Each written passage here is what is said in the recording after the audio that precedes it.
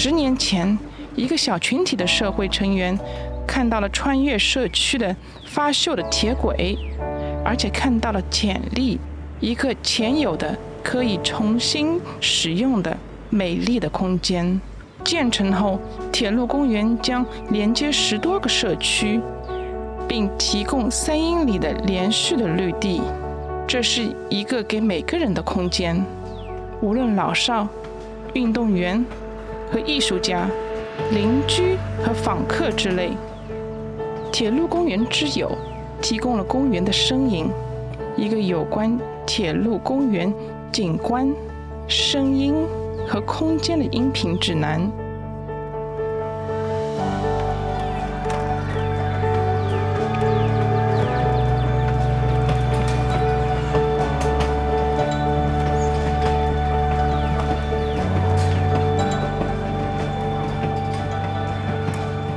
欢迎来到铁路公园，这是在费城未使用的铁路线上建造3英里长的线性公园的愿景。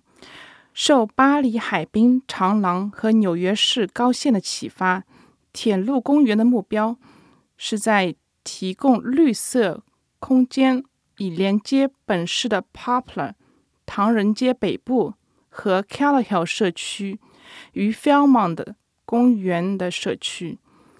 公园的第一个阶段是位于11街和12街之间的，从 Broad 和 Noble 延伸至 Callowhill 的1/4英里的高架绿道，于2018年6月14日开放，在以城市工业环境中提供自然保护区。铁路公园免费开放，每天早上7点至晚上10点开放。当您穿过公园时，我们请您遵守有关的社交疏导准则，戴上口罩，将宠物用袋子牵引着，并且离开种植床，这是在公园的地面上，并且适当处置您携带的垃圾。我们的浏览将在 Broad 和 Noble 的街道拐弯处的火车上开始。以前的 Reading 有轨电车，车号1186，这餐车是在1920年代建造的，并且作为铁路豪华餐饮而营业。自1970年代以来，它一直生活在角落，但自2012年以来一直空置着。这件文物代表了费城这一部分的历史和演变。想象在1895年，当时您被周围的人们所采用各种地面交通方式所包围，马车、徒步，也有可能少量的初步汽车，8条穿梭 Broad 街的铁路。在过去的几十年中，铁路改变了世界，使城市有可能在全国范围内发展，并以前所未有的方式相互连接，进行旅行和商业。费城是一个繁华活跃的城市，而且您正处于之中。您可以听到围绕着费城成为世界工作坊的工业革命的声音。在 Broad 街道的对面是 Bowen 机车厂，它带有标志性的一年，1906年生产了2666台机车发动机。你也位于美国造币厂、Bush Hill 铁厂和 Lanston 单色铸造厂的5个十字路口的范围内。Lanston 单色铸造厂通过发明单色铸造机，彻底改变了印刷业。当您在 Noble 街上向东走到铁路公园的第一个阶段路口时，请考虑一下那时候有了哪些变化。您现在的周围看到了什么？ And the distant starry highway you will know and travel often. Richard Coleman Adams。由 Claude Gaston 创建的钢铁故事墙说明了铁路线的融合、公园的形状，以及使费城成为世界工作坊的地点和公司。花一点时间探索地图以其所代表的一切。铁路公园所在的高架铁路线由费城和 Reading 铁路公司于1893年建造，并且是早在1842年将费城与宾夕法尼亚州西部连接的铁路线的一部分。高架线贯穿费城北部的工厂和仓库，然后扩展到其他地区。在19世纪中叶到晚期，该地区成为了一个经济动力园，绰号为世界的工作坊。它是制造阁楼的所在地，也是印刷和汽车工业的中心。这条铁路线是费城发展的中心，将新闻印刷品带到询问者大楼，向 Reading Terminal 市场供应物资，并在整个地区提供煤炭。后来，这条铁路将通勤者从干线运送到费城。铁路在1890年代退役后，铁路空置，直到铁路公园建成。正如 Reading Terminal 焕然一新，使当地社区之间以及费城与整个城市之间的联系更加紧密一样，铁路公园之友和合作伙伴在当前阶段和将来阶段，通过推动公平发展，投入社区有意义的参与和合作计划。I hope for another to garden with my bare hands. C.A. Conrad.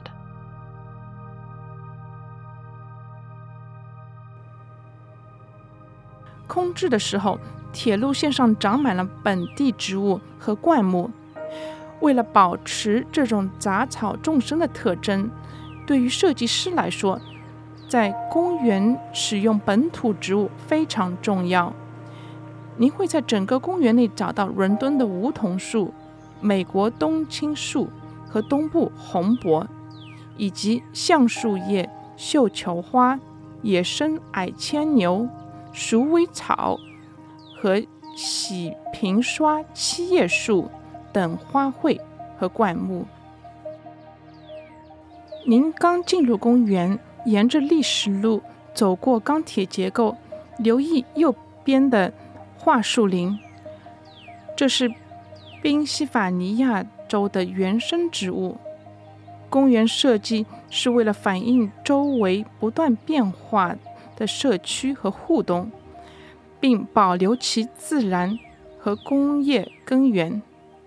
在仅有 4% 的树木覆盖率的区域中，铁路公园是树木的家园，为周围的社区提供了新鲜空气，并享受阴凉的地方。这些树木不仅可以增加自然美，还可以减少空气污染，保持水分，并且吸收繁忙城市的噪音。当您继续穿越公园时，请逗留在黎明合创团，是雷宁 Brown 和 Brown Wall 建立的费城1%城市艺术项目。Wall 的雕像是经过改建的电线杆，上面挂着5颜6色的驴鸟，这会引起你的注意力，集中在树上。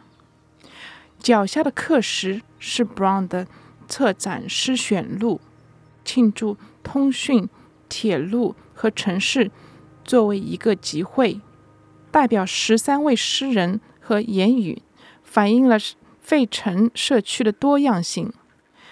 每段摘录都刻有诗词的原始语言，并且放置了刻石，这样在每个部分中，当您在历史路上行走的时候，都可以阅读其中的某些内容，并且坐在您相反方向的长椅上的人也能够看到。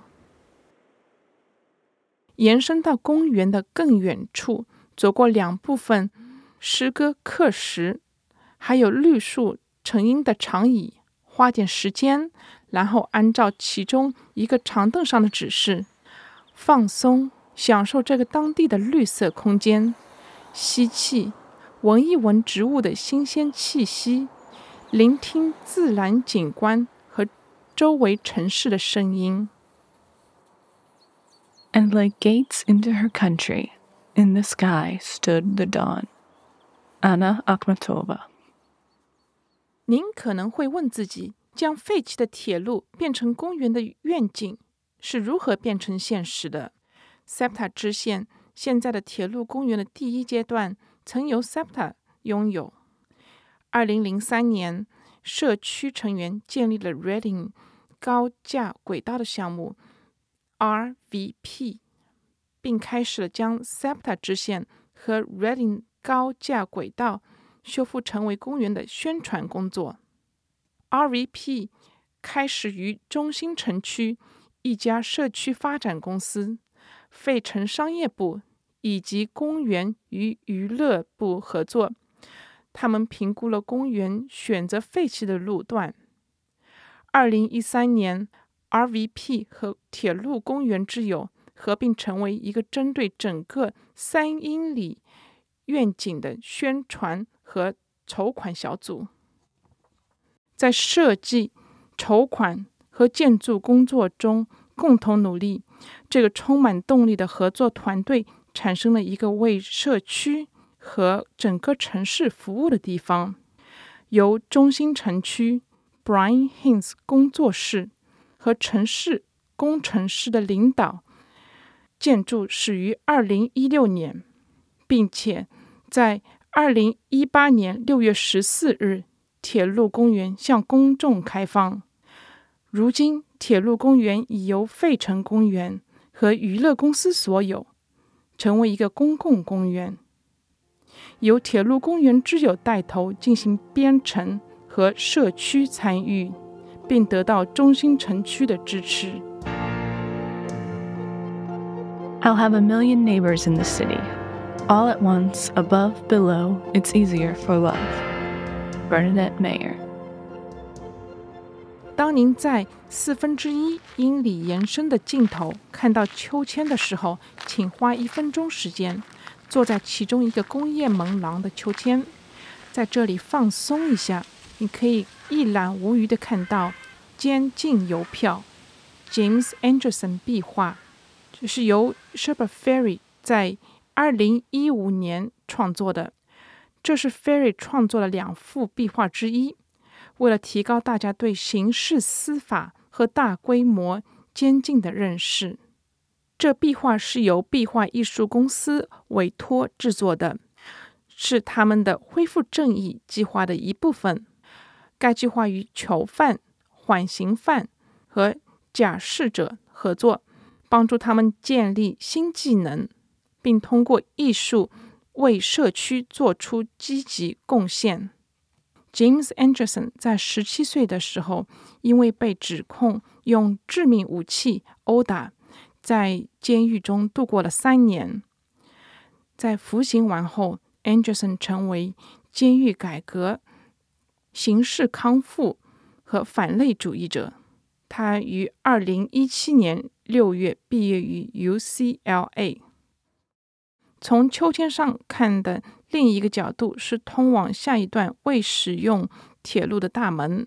站在大门的后面，能看到切出的钢铁材料创建对面的图像。您可以通过大门窥视，并且看到茂密的景观和剩余的钢铁结构。大门的尽头是铁路的延续，而且曾经是分叉的 Reading 铁路高架轨道的连接处。铁路高架开向北方。在外安街高速公路建设之前， I-676 城市分叉和高架在 Reading Terminal 相交。您对铁路公园的未来有何展望？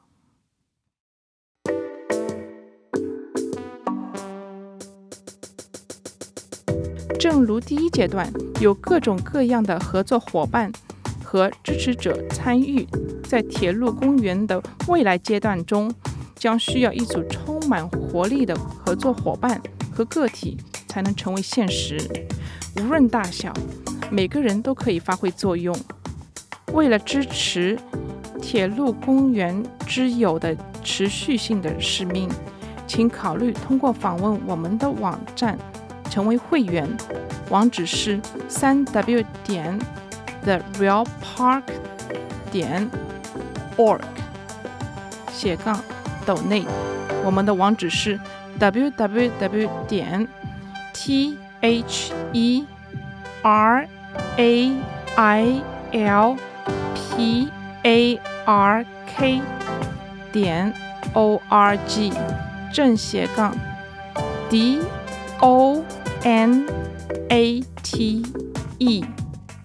感谢您加入铁路公园之友，参加铁路公园的第一次音频之旅。